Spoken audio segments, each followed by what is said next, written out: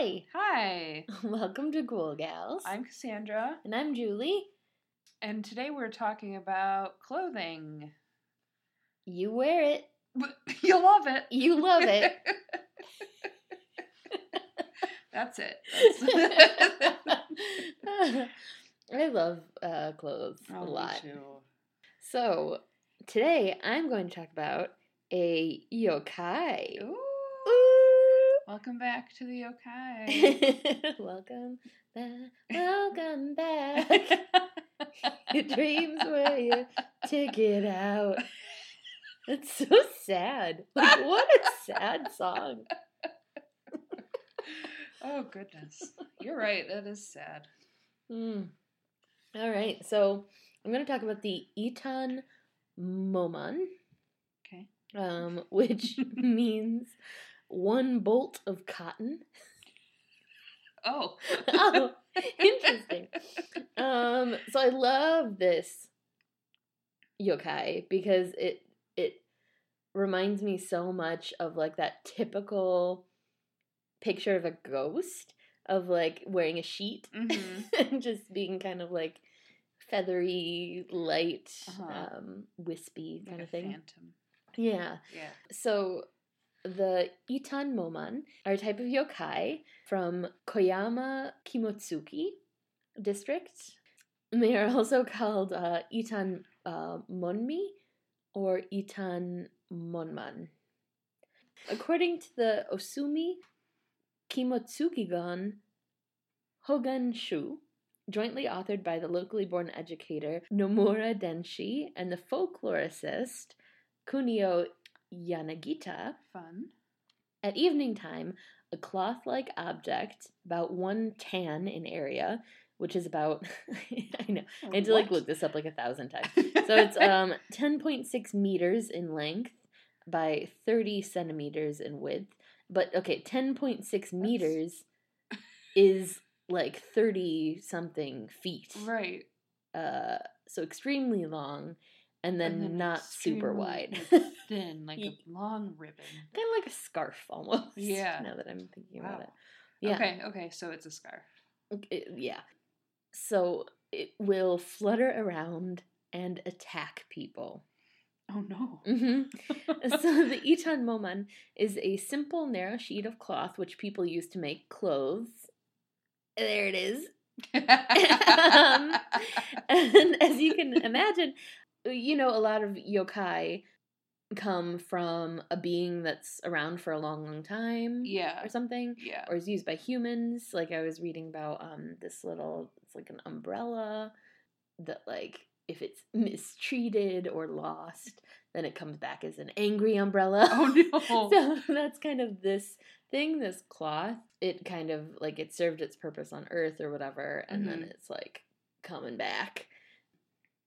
So after a long time of being of service to humans, it comes to life.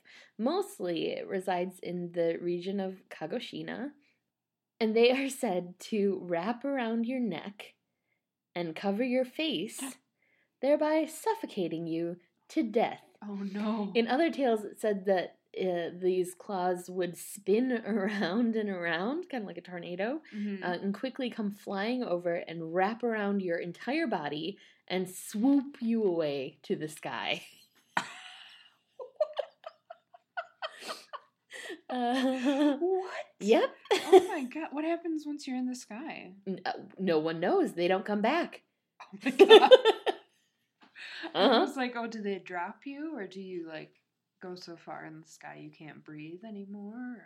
All of the above, maybe. Oh, yikes. Yeah. Scary. You're never seen again. Oh god. So, unlike other kind of demons, yokai, there is not a mischievous bone in this cloth's body. Not just because it doesn't have bones. I beg to differ. Well, usually there will be like pranks or like tricks and stuff like that. Yeah, okay. But in this case, it doesn't have any sense of humor or sympathy. It just literally, it flies through the sky at night and drops onto unsuspecting humans. Oh, and that's I see. it. That's I all see. it does. Oh, okay. It doesn't talk to you. It doesn't. So it's a psychopath. It's not even sneaky. Yeah. Yes, it is. Yikes. So there is a story where one man was hurrying to his home at night when a white cloth came and wrapped around his neck. So he pulled out his short sword, trying to attack it. Good thing he had that. Right? Oh, this is like an old. Oh, okay. Not just not like 10 years ago. But he tried to attack it, and he got it. And so then he got his wits about him, and he's looking for it, and the cloth was gone. But his hands were covered in blood. What? So apparently this thing, it's not just cloth. It's terrifying. What? Yeah. Yep. Oh my god, my mind is blown. Oh my god. Yeah. In the famous yokai Emaki, which we have heard of, the Hayaki Yagyo, which is the night parade of 1,000 demons. There is a yokai shaped like a cloth with arms and legs, and the folklorist Komatsu Kazuhiko hypothesizes that is the origin of the Itan Momon. So they're thinking that's the first time that it was brought to life. Got it. They're written down, at least. Okay. So this is wild to me, too. So there are tons of fairly recent sightings, which is great. But I was also unable to find much information on any of them. But still, love it. So apparently it's super well known in Japan. And seeing one is kind of like seeing a UFO. So they're sightings of it. Oh yeah, I saw an Itan Momon, that kind of thing. That's crazy. Right. In recent years, there have been sightings not only in its native Kagoshima prefecture, but also in Fukuoka prefecture. Oh. With one report coming from a bullet train passenger who claims to have spotted one flying alongside the train, matching its speed. What? That's so fast. It's like so 120 fast. miles an hour, right? That's an insane speed. Yes, it is. Oh my god. So that's wild. Yeah. They've also been spotted on the main island too, with Tokyo sightings in both Koenji and Ojikubo. The former of which was seen by a woman who was walking her dog, and she followed the yokai for a short time before it disappeared. So, interesting. Why would you follow from it? From the folklore setting of it, the ideas of folklore, it's terrifying. It has no conscience. Yeah. It just wants to kill you. Yeah. But there's also, we'll find out why later. Maybe she was thinking that it would be nicer. Okay. In Shizuoka Prefecture, elementary school kids were said to have seen a transparent sheet-like object flutter around, and the entire object was like a rectangle, but it became thin on one end like a tail. Oh. Also, it is said that in Kimotsuki, there are shrines where the Itan Momon are said to frequently appear, and it was believed that when children pass in front of the shrine, an Itan Momon flying above in the skies would attack the last child in line. Oh, no. So children would run ahead and try to cut in line because they didn't want to be last. It's wild. That's so funny. I love things that kids make up. Right. In 2004, in Hyogo Prefecture, a UFO filming society captured footage of an unidentified cloth-shaped object flying in the skies above Mount Roko and is said to be extremely large at 30 meters. Unfortunately, I was unable to find that footage, so if someone can find it, send it to me because I don't. Yeah, I'm having a hard time. So while filming Natsuiko Kyoguko Kai, the actor Shiro Sano witnessed an Itan Momon flying above, and it is said to have a long white shape. So it's all kind of fitting with that. It's very interesting, though, that the highest number of sightings and captured video footage was during the East Japan Tohoku earthquake and tsunami disaster. So, yeah. I remember that happening. I was in South by Southwest. Oh, yeah. Yeah, so that was in 2011. Mm-hmm. But it's also interesting because you're like, okay, well, during like a natural disaster or something, the chances of something like a cloth getting riled up and flying in the air doesn't necessarily have to be supernatural, right, to occur. Right, that's like witnessing a tornado in Kansas and being like, "Oh my god, I saw this flying cloth." Mm-hmm. I saw that. What is it from Hercules? Those things that came. It's the second week in a row that we've referenced Wait, I'm sorry. What are we? Like remember at the end there were those titans. So like seeing a tornado and being like, oh yes, this is a titan, right? from that mythology. Yeah, so like, no, not necessarily. Okay, yeah. But I mean, yeah, I don't know. Because my whole thing when I was reading it, I was like, okay, yeah, it's a cloth flying through the air, hit someone in the face, and someone gets stuck there, and they're like, oh god, it's attacking me. But with how big and long it is, that made me think differently a little bit. Yeah, because like what was the one that they saw with the UFO Society or whatever? Mm-hmm. That was like what, 30 meters, which is like over 90 feet long. Yeah, that's huge. Like that's, what could that possibly be? Right. Unless it was kicked up at a Joanne Fabrics, like a truly like a bolt of cloth. Mm-hmm. Thrown up in the air at Joanne Fabrics and caught by the wind. And then attacking people.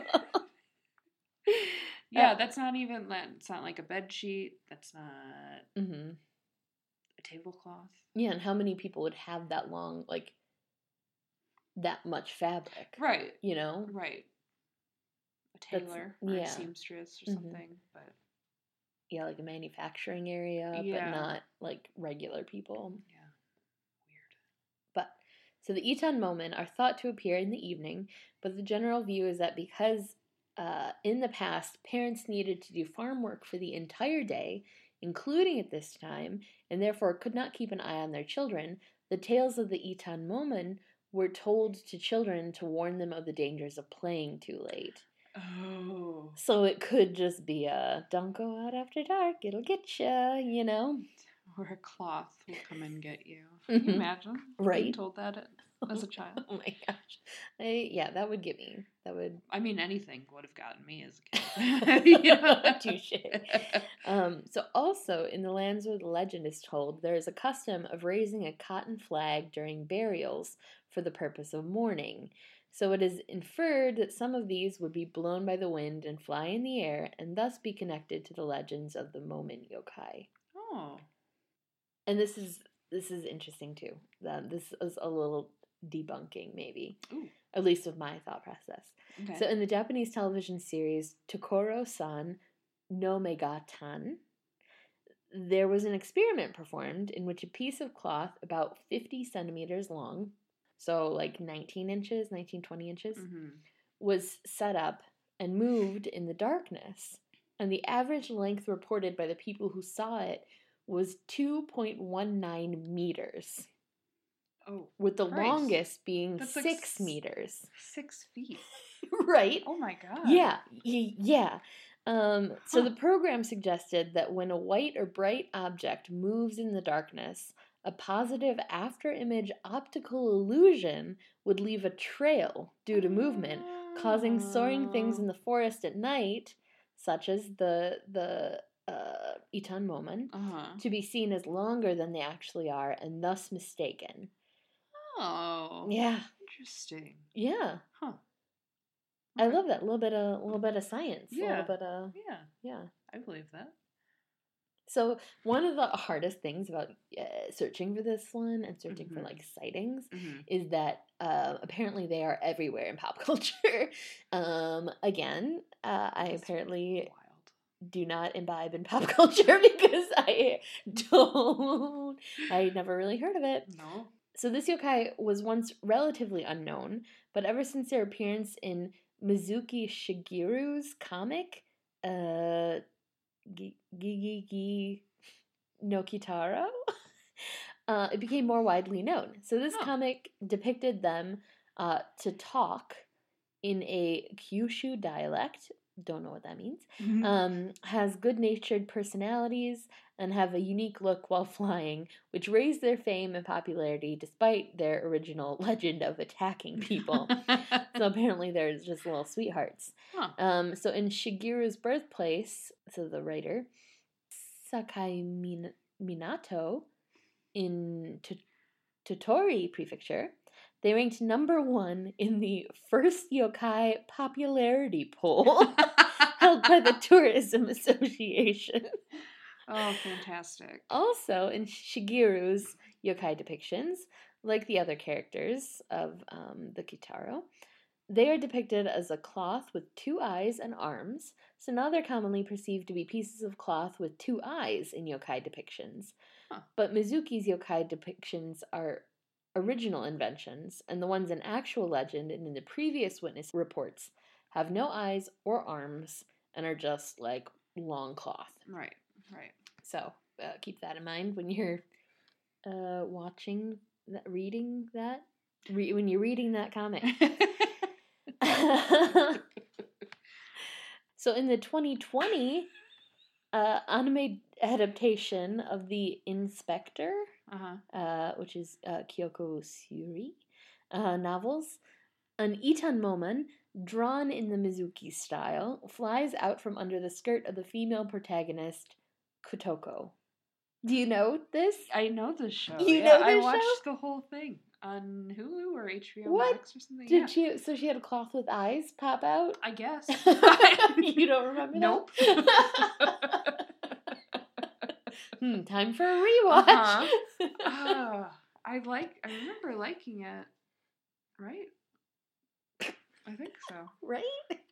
It was during the lockdown, so I don't, who knows what happened. Yeah, you're like watching a lot of stuff. Mm-hmm. Yeah. Huh. Interesting. Well, there you go. Yeah. So there are some other similar yokai. I have not read this, so I'm very excited. So the following are yokai considered to be similar to the Itanmomen. The Musasabi would fly through the air along forest streets at night. Forest streets, interesting. And cling to people's faces in surprise. Oh, no. So it is theorized that they are thought to be a yokai like this. Who wrote this? This is from Wikipedia? This is from Wikipedia. Wow. This is like cut that bit out because I don't you probably understand that. should. This is like what Wikipedia was like when we were in high school and teachers were like, don't use Wikipedia as a source. Because it was full garbage. of bullshit. Yep. And now we're here. We're finding the garbage. So there's the Fusuma, or bedding. So it's a yokai told to frequently appear and disappear on Sado Island in the Edo period. It was a yokai that looked like a large furushiki, which is like a cloth used to like wrap things up and hold things. Okay. And they would come flying out of nowhere at roads at night and cover the heads of pedestrians. So that sounds very familiar. They cannot be cut with blades of any sharpness, but they can be bit apart with teeth that have been blackened at least once. What? Wait. What the hell does that mean? What does that mean? Blackened teeth? Oh, God, that sounds awful. So teeth blackening, which is new to me. Yeah. Is totally apparently new to me too. don't care for the imagery. Yeah. So it was done predominantly in Southeast Asian and Oceanic cultures, in Japan, obviously, as well as India, Peru, Ecuador. Wow. Also in Russia. Wow. Okay, so teeth blackening is usually done during puberty, and it was primarily done to preserve the teeth into old age, because it prevents tooth decay, similar to the mechanism of modern dental sealants. Interesting. Oh. And it was seen as a sign of maturity, beauty, and civilization. But literally, it looks like you blacked out all your teeth. Yeah. Oh, God, I hate teeth. That's really interesting. So does that mean that it's like an older person because it's like seen as a rite of passage in some ways? So you're a little older? I don't know. Maybe, but it said that people start doing it at puberty, right? Yeah, yeah. Huh. But it says, so they can be bit apart with the teeth that have been blackened at least once. It is said that because of this, there was a custom for males to blacken their teeth. Oh. Huh. Interesting. That is very very odd. Very new to me. yeah. Okay. So then there's also the futon caboose, which I know that's not right. But that is what it looks like. So it's probably futon. Futon caboose? Caboose? Caboose does not sound correct. Caboose. Caboosey. Caboose. No, that's not right. Anyway, so it means literally cover with futon. Interesting. Oh. So, Sakushima in Aichi Prefecture, in the writings of folklorist Kunio Yanagita, it is only written that they'd float along and fly in with a whoosh, covering and suffocating to death. Oh, no.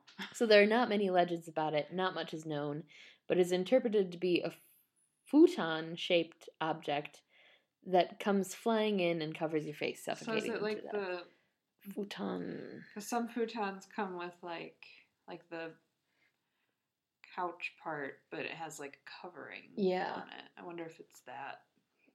Could be like a sheet sort of deal. Huh. Oh, Christ. Yeah. So they all just kill people. Oh, they yeah. They all kill everyone. Their whole thing is killing, for sure. God. But it sounds like the only... Well, so we heard earlier with the Itan Moman, he had a short... that guy had a short knife. Yeah. And was able to fight it off, at least. He didn't kill it, because it flew away. Covered in blood, so something happened. Where is the blood coming from? Right.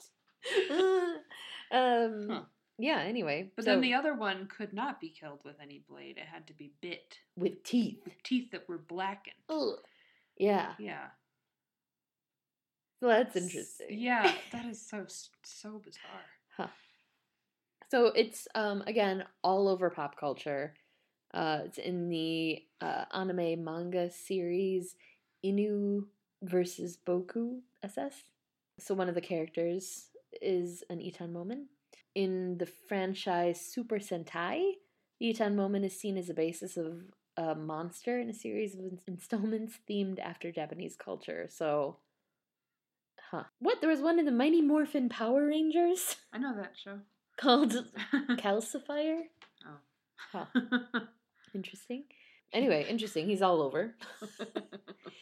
But that's kind of it. But like I said, like if you search like Itan Momen sightings, it's all pop culture stuff. Yeah, comics, manga, whatever. Anime, all that stuff.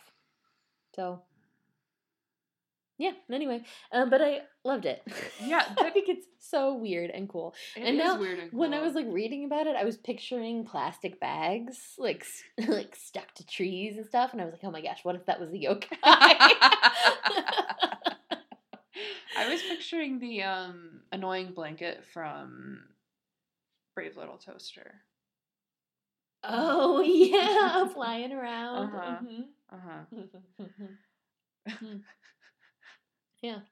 It's weird. Yeah, or like a flyboy scarf, like aviators used to wear the white scarf. They like fly behind there. Yeah. That's interesting. I love yokai because it's just, I mean, it can be anything, and it's still scary though. Like you wouldn't think this would be scary, but it is. It is, yeah. And it's almost more terrifying because it is so real. Mm-hmm. Like, I guess I've never seen, a 30-foot piece of cloth flying through the air at night, No. but I can picture it really well. Oh, yeah. Yeah. Now I'm sure I'm going to see one. Do you ever feel like a flying cloth looking for a face that just you to can suffocate? Yes, so you can suffocate. Great. Fantastic. All right, I'm super excited for yours. Me too. Okay. So I have a few things to talk about. Ooh. One like main story, and then a couple other things I could not resist, including because they're excellent. So the first one is The Lady in Black. Ooh. Lady in Black is dancing with me. Cheek to cheek. Done? Yeah. I'm done. Okay. So there are tons of different types of ghosts, like ladies in white, ladies in red, ladies in black, that are kind of like figures, like they're not like specific people necessarily. They're just kind of like a type of ghost. This, however, is a specific person. Ooh. Yeah.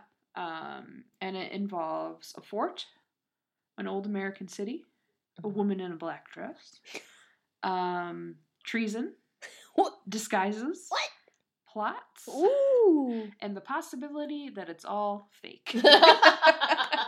Where would we be without that last one? So this is the story of Melanie Lanier. It's Lanier. Lanier. I want to say Lanier, but I don't want to be like pretentious about it. So I'll just say Lanier. Lanier. That sounds stupid. Lanyard. Melanie Lanyard. That sounds stupid though. Whatever. So Melanie Lanier was the wife of a Confederate soldier imprisoned in Fort Warren, which is located in Boston Harbor. Oh, okay. Anyway, so a little bit about the fort. It was constructed between 1833 and 1861. Okay. So finished just in time for the Civil War. Did the ribbon cutting. It was overshadowed. It is named for Joseph Warren, who was a patriot. A patriot from the Revolutionary War, not just like, I'm a patriot. Ugh. Like those dicks.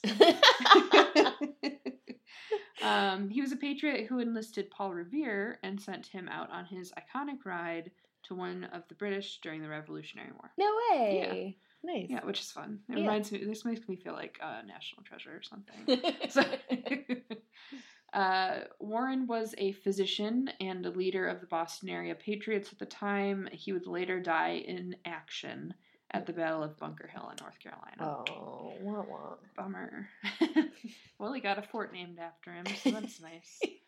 You win some, you lose some. The grounds served as a training camp and a prison throughout the Civil War. It held military officers, political prisoners, and others fighting the Union. Its strong walls and heavy armory made it a secure place to house these prisoners. However, its weapons were never used for anything but training exercises. So that's good. Fort Warren also played a large part in both of the World Wars. It was a command center of the harbor defenses of Boston during World War I. Then throughout World War II, it was again a key strategy in the defense of Boston Harbor. But like, were things actually happening what, right? There? Yeah. I was like, okay, were there U-boats coming? Yeah, that's the only thing I could think of. Yeah, like, because like by sea. Yeah, the only attack on American soil was Pearl Harbor, and that wasn't even American soil yet. So like, what did it do? Like, just the fact Maybe that they it were was ready. there? Like that was, they were like, probably they'll come to Boston. Yeah, and we want to be ready. Maybe. So they were ready. I guess. Yeah, that just threw me off. I was like, what? So anyway, after 1950, the fort was rendered permanently inactive and officially decommissioned. It is now owned by the state of Massachusetts, and it's open to the public to explore. So on to the good stuff. Yeah. Here is the story of Melanie Lanier. Well, there's surely hundreds of ghosts there, because it's a fort. Surely. I can only imagine the life of a wartime prisoner was not great. Mm-hmm. I'm sure many people died there. Sure, you got trench foot, you got lice, you got... Can you get trench foot if there's no trenches? If your feet are wet enough. Gross. Can you imagine going to the doctor and being like, what's wrong with my foot? And he's like, you got trench foot. But, like, you have never stepped foot in a trench ever. Yeah. You just have wet feet all the time. Oh, no. God, that is disgusting. Yeah, don't like it. Yeah.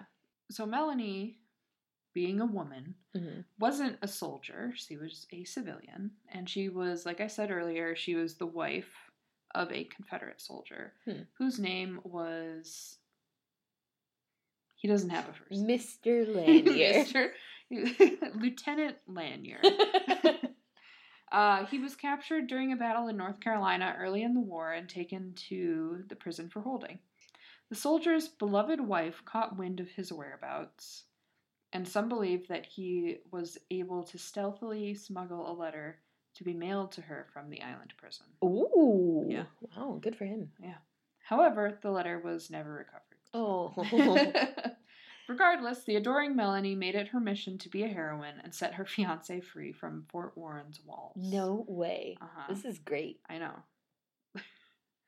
One evening, Melanie put her strategic plan into motion. She boldly boarded a boat.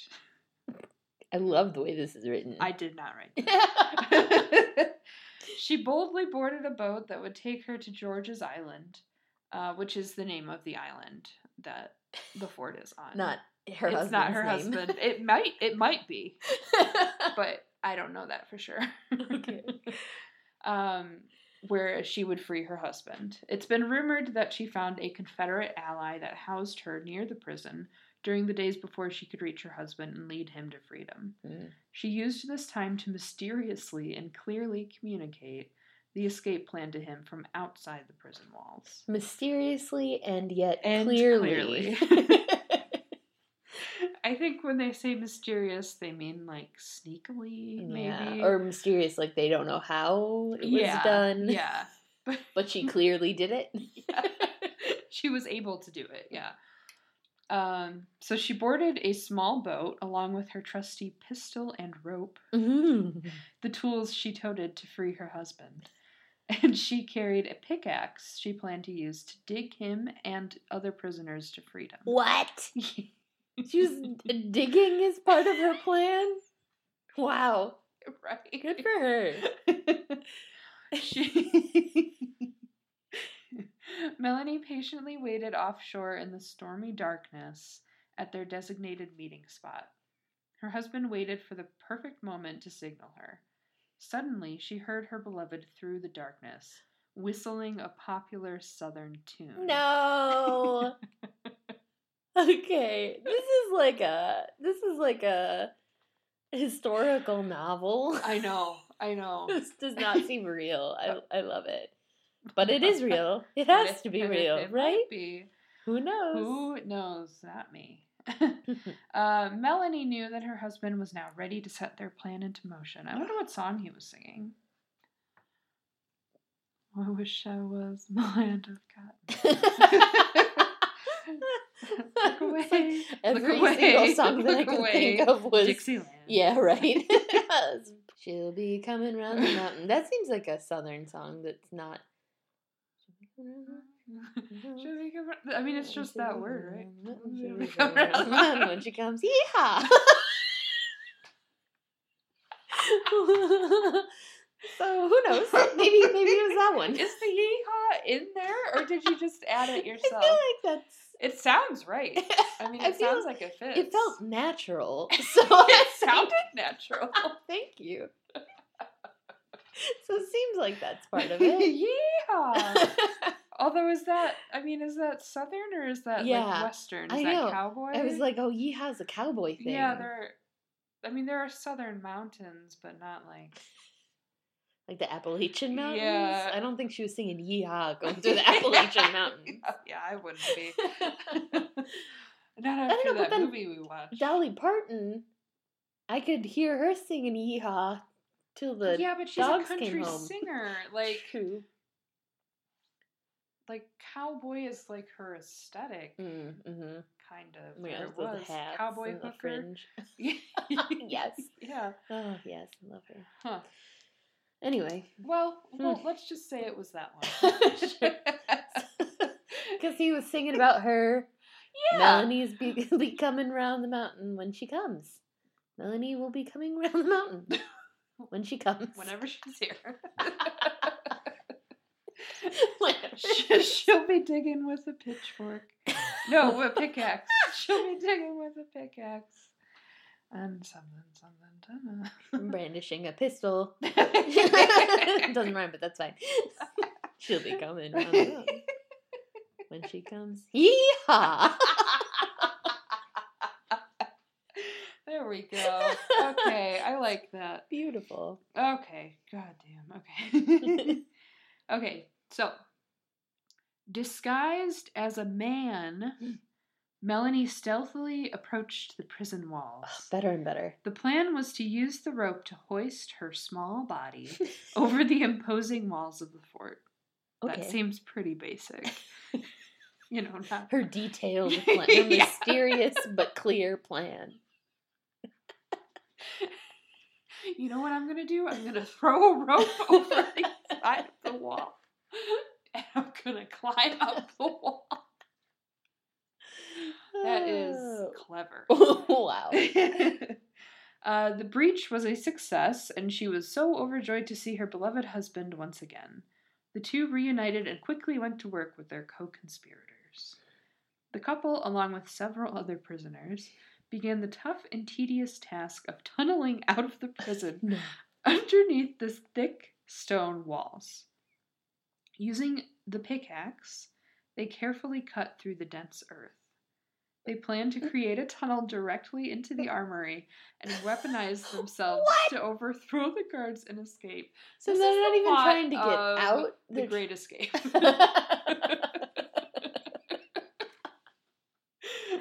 Wow. Instead of being let's make a hole to freedom. Let's make a hole to the armory to get everyone out. Yeah. And then we can leave. Wow. Yeah. This is a lot. Yeah. Believe it or not. Did it work? It did not. Oh no.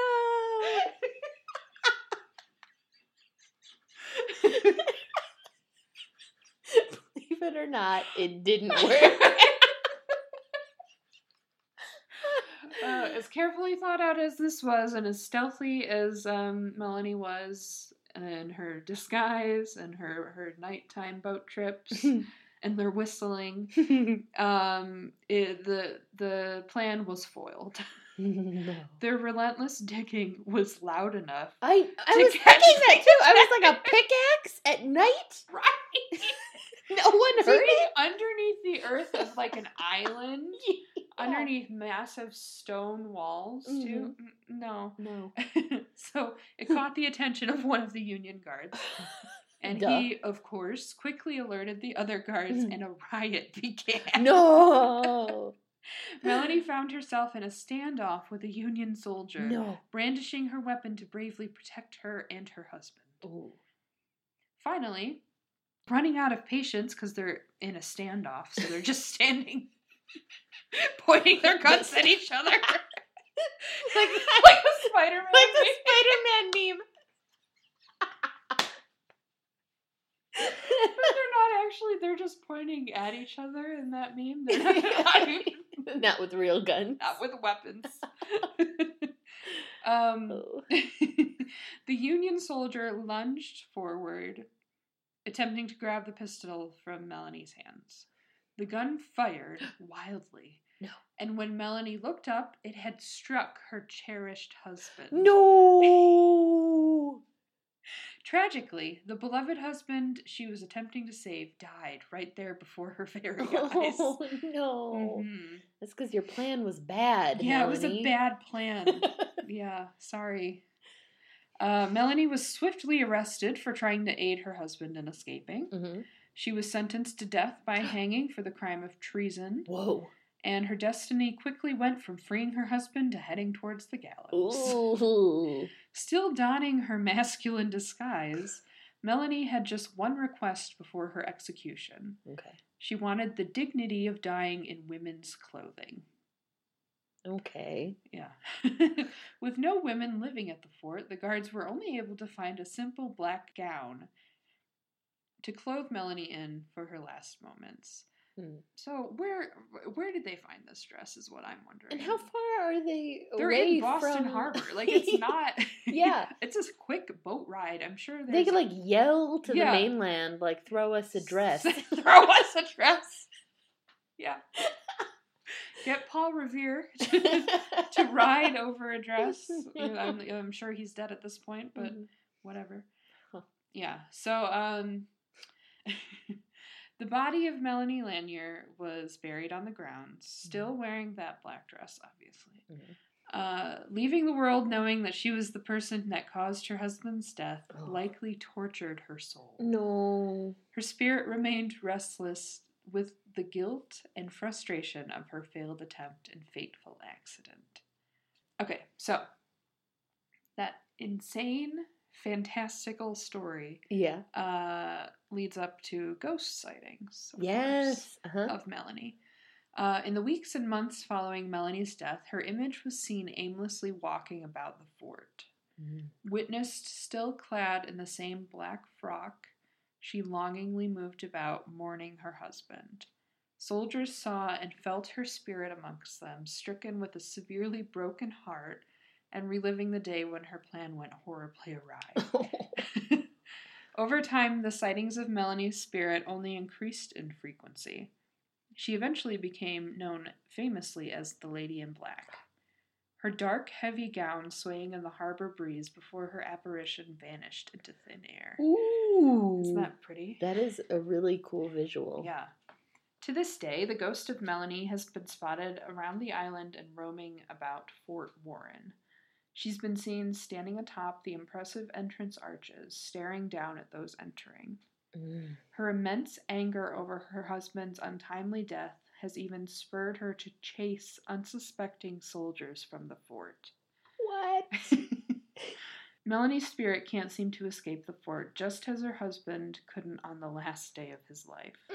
Ironically, the events on that day led to the end of both their lives. Oh, that's rude. A fact that will surely torture Melanie's spirit until the end of time. So that's the end of that story. Whoa. So going back to how this might possibly be fake, there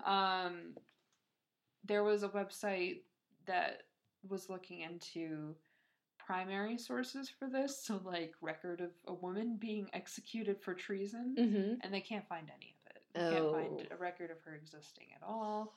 There was one woman who was executed for treason during the Civil War, and that was Mary something, who was involved in the plot to assassinate Lincoln. Oh, yeah. So definitely not trying to get her husband broken out. Not even close. Yeah. So, the first time that this story appeared was in some guy's, like, book of, like, Boston-y stuff. So they think that he made it up to sell books. But people have seen her, so I don't know. So there is some lady in black. Wow.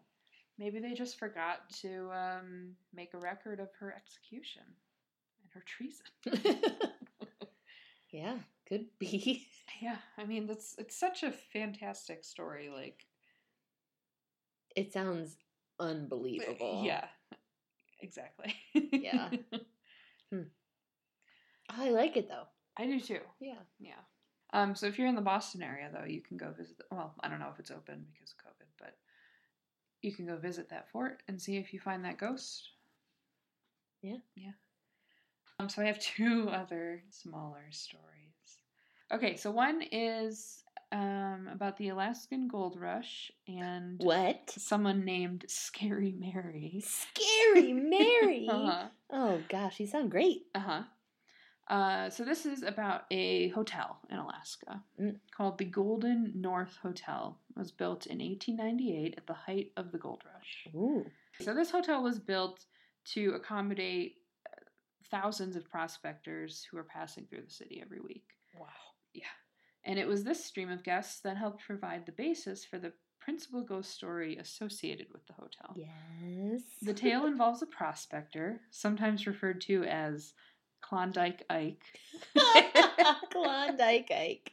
Who traveled to Skagway, which is where... Skagway? Yeah. These names are fantastic. I know. Which is where the hotel is. With his fiancée, Mary. Mary took up residence in room 23 at the Golden North while Ike hiked out.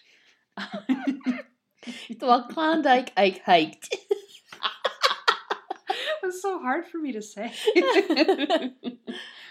On the 500-mile journey to the goldfields. Oh my gosh. Yeah, so that sounds fucking awful. Yeah. From this point, the story takes on a few variations. Some say that Mary fell ill with pneumonia, which is totally believable. Mm-hmm. Some say she grew worried when Ike didn't return when he was meant to and locked herself in her room. That seems like the opposite of what she should do. But okay. Exactly. Some say rather ambiguously that Mary cloistered herself because she was hiding out from local ruffians. Okay. So each one is more unbelievable than the last. Whatever the circumstances, Mary died while waiting for Ike to return from his prospecting expedition. Oh no. Mm-hmm. Some versions involve the hotel staff breaking down the door of the room to find Mary dead, wearing the dress she had intended to wear at her wedding. No. To Klondike Ike. No. Wait, they weren't married? No. Oh. Yeah, scandalous. Scandal. Uh-huh. They say she haunts the building to this day, although reported sightings of Scary Mary vary widely.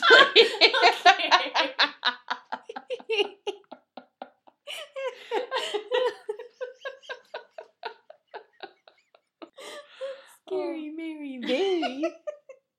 Reports of sightings of Scary Mary vary widely. Oh, God. With some seeing a spectral woman roaming the halls or watching at a window for her fiancé's return. Some hearing mysterious noises or feeling blasts of cold air in Alaska. And some guests of room 23 waking up in the middle of the night feeling like they're choking. Ooh. And it says in parentheses, as if they had ghostly pneumonia. Not regular pneumonia. Ghostly. The pneumonia that Mary had when she was waiting for Ike to return. Wow. So that's the end of it. That's all the information. Most of it is just like, if you want to stay here, you can. Love it. Yeah.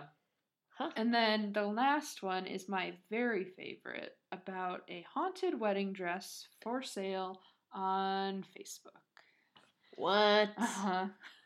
Oh my gosh, I can't wait. I'm going to read this verbatim from this Australian news website that it's from, even though it's an American wedding dress. Or an American story. I think I read this. Stop, did you really? I did. Yes! Is it a $600 wedding Yes! dress? Okay, yes. Continue. I love it. I could not resist including this in the thing, because it is so stupid. Okay, so... From the Australian news website, they say a bride-to-be has revealed how she is selling her haunted wedding dress after a string of eerie occurrences around her home. The unidentified U.S. woman said she found the vintage dress in an abandoned gold rush town while hiking. What? And took it home, determined to wear it to her upcoming nuptials. Okay, this sounds so fake. Not only does it sound fake, but, like, already I'm like, okay, if it was real, like, the off chance that it is real, you deserve this. Because when I first read it, I assumed that she bought it. Like, she found it in a gold rush town, like at a thrift store or something and bought it. Yeah. No. She found it in a home, a random house in a gold rush town, so like a ghost town. Yeah. And took it. What? So she deserves everything that came to her. That's like those hikers that found that yes. doll. Yes, with the horrible, noose. horrible nail doll. The nail doll. And then they were like, "Oh, let's bring it home. Like you get what you get. Look what we found. Let's take it home." No. You take only pictures. You leave only footprints. That's true for everywhere. Oh my god. Wow. So, a string of unbelievable events, including moving items, unexplained smells, swarms of flies, and flying objects, eventually convinced her that the gown had possessed her home. Oh my gosh. Advertising the dress for sale on Facebook for $600. What? The bride explained the bizarre string of events. Okay. So she's selling this dress that she stole. This is fake. This is all so fake. Uh-huh. Okay. $600? Yeah. Also, like, no? Mm-hmm. Are you fucking kidding me? It'd be like free haunted Yeah. dress. Yeah. Please take it. You want this dress? Please get it the fuck out of my Except house. I would never, like, if I found a wedding dress in an old ghost town and I brought it home and it started, I wouldn't, but if I did and I brought it home and things started to happen, I would not be like, how should I get rid of it? Let's sell it on Facebook. Facebook like, Marketplace. No, you burn it with salt and bury it, or you take it back. You don't, oh my gosh. Yeah. It's so stupid. No, like, this is, I hate her. I hate her so much. I hate this anonymous U.S. person. Oh gosh. Okay, so she says in the Facebook post, while my fiance and I were hiking through a small town between Fairfax and Carbonado, Washington, we came across an old gold rush town that was completely abandoned. Needless to say, our curiosity got the best of us, and we started to explore the ruins of this ghost town. Okay. Fine. Sure. Fair enough. I like it. We've done that before. Take some pictures. Take some pictures. Leave some footprints. That's it. In one of the rundown remnants of a small cottage we shimmied up to, I came across this dress. It was so gorgeous, I froze at the sight of it. First of all, also, it's not even pretty. So, also, so is it supposedly from the time of the gold rush? That's what I would assume. Because how would it still exist? Yeah, it wouldn't. Unless she found it, like, in a chest or, like, in something. And even then, like, she wouldn't be able to wear it. It would be falling apart. Yeah.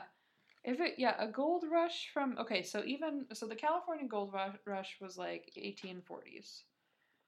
We just read about the Alaskan gold rush, which was 1898. Okay. So let's assume that this one in Oregon, Washington, was somewhere in between there. Yeah. So this dress is at least 100 years old. Yeah. At least. Yeah. Could be 150 even. Could easily be 150. And like the fabrics used for wedding dresses. Wait, when did Queen Victoria get married? 1833. Okay. Because I'm like, would white dresses even be like a thing? It would have been by this time, yeah. But like... But okay. It wasn't... Yeah, it would have been absolutely falling apart. Like, there is no way that it would have lasted. Anything. Like, even if it wasn't falling apart, it would have been covered in dirt. Mm-hmm. Like, disgusting. Yeah. Little holes. Yeah, and like mouse holes. Yeah. Ugh. Yeah. Yeah, so this is... I think it's so bad about it. So she goes on to say, if I'm being completely honest, it scared the crap out of me all at the same time. But something about its ethereal beauty just begged me to bring it home with me. The bride-to-be said it wasn't long before things started going very wrong. God. Afterwards, things at home would never be the same. After a week of having the dress, we noticed my cat beginning to hide underneath the bed almost all day, when she normally spent the day on us or on her designated windowsill. Then things started moving around the house. First, small things like sock. What? For small thing like sock? One lone sock? Small things like sock. This is copy and pasted from a newspaper in Australia. So I'm assuming an editor looked at this. So and is it part of a quote from her? This is a quote from her. So this is what she wrote in her Facebook ad. Wow. First small thing like sock, and my closet door being open in the morning when I specifically remember closing it before bed. Then my cat's food tray would get thrown at such velocity, it would knock things off of the shelf hung on the wall it strikes. This happened relentlessly. This is terrible. Yeah. If you're gonna make up a Facebook, if you're gonna make up a haunted ad to sell something, get someone to write it for you, right? So that it sounds good. It's like an amateur mystery writer. This is obviously someone who's like, how do I say the word over and over? What's a synonym for over and over? And then she went to the thesaurus. Oh my gosh, yeah. And found again. She had thesaurus.org open on her computer the entire time. Wow. And then came the smell of rotten eggs and fire that would fill our bedroom night after night. So this is not only all of like the stupid way that it's written, but also it's like every single thing that always happens in ghost stories and hauntings, all happening to her. Like, just pick one. It's not. Oh God. Then flies started to pile up against my back windows and swarm around my front door. Ew. Yeah. Attempts to bless the bride's dress and home with holy water only intensified the activity.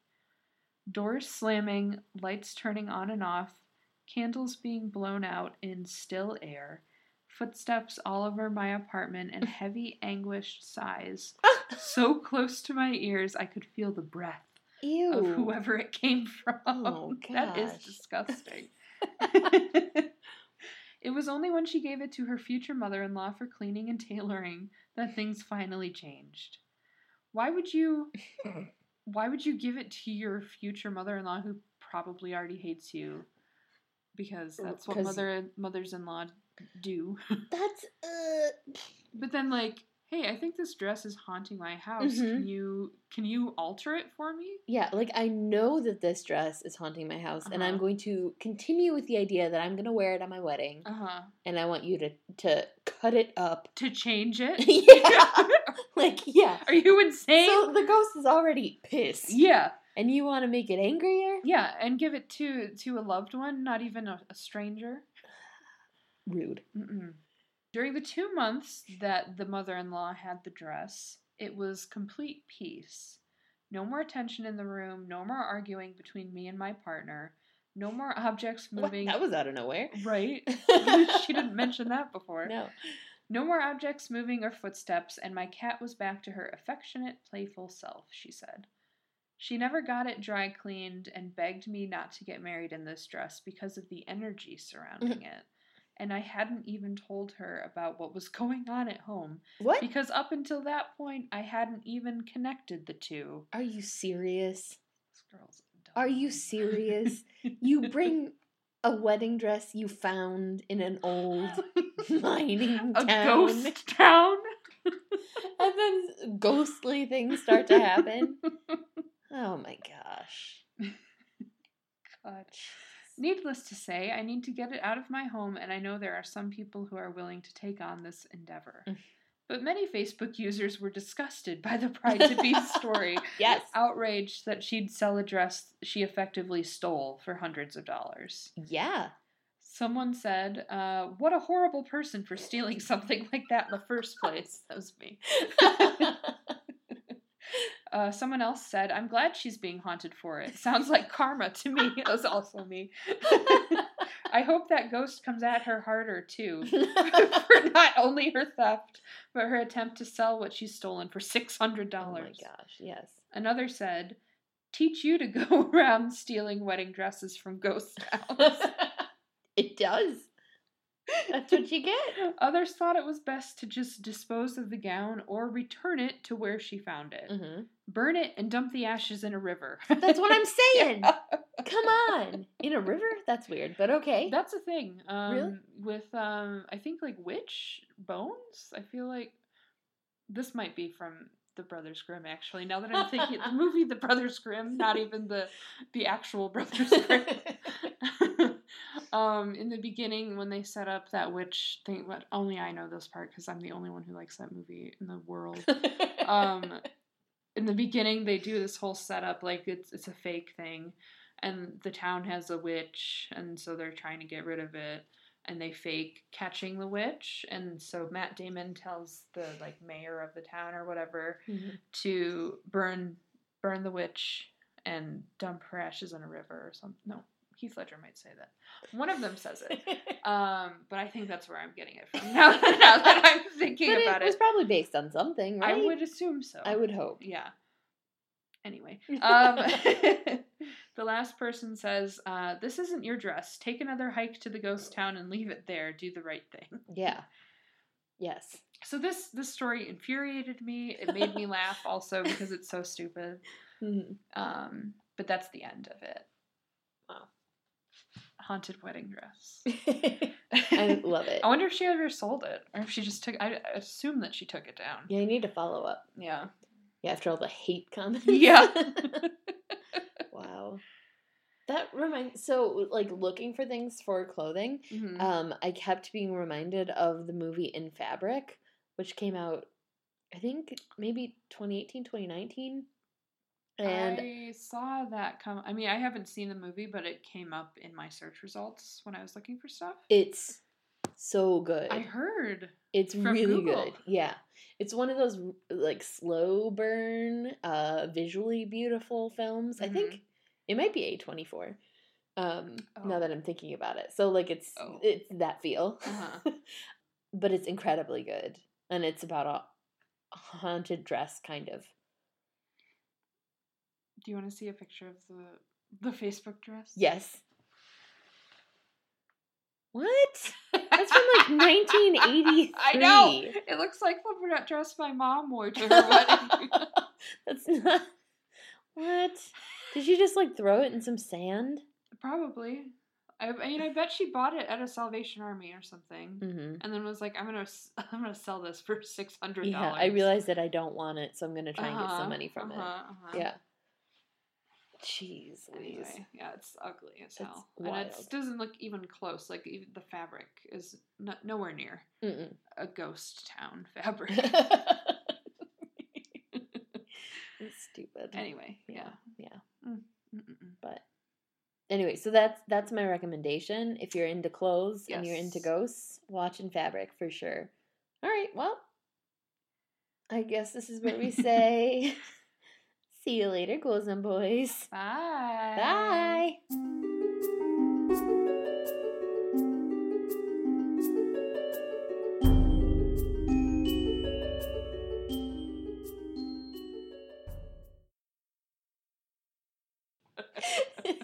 Jimmy Crack Gordon, I don't care. And I don't care. You're right.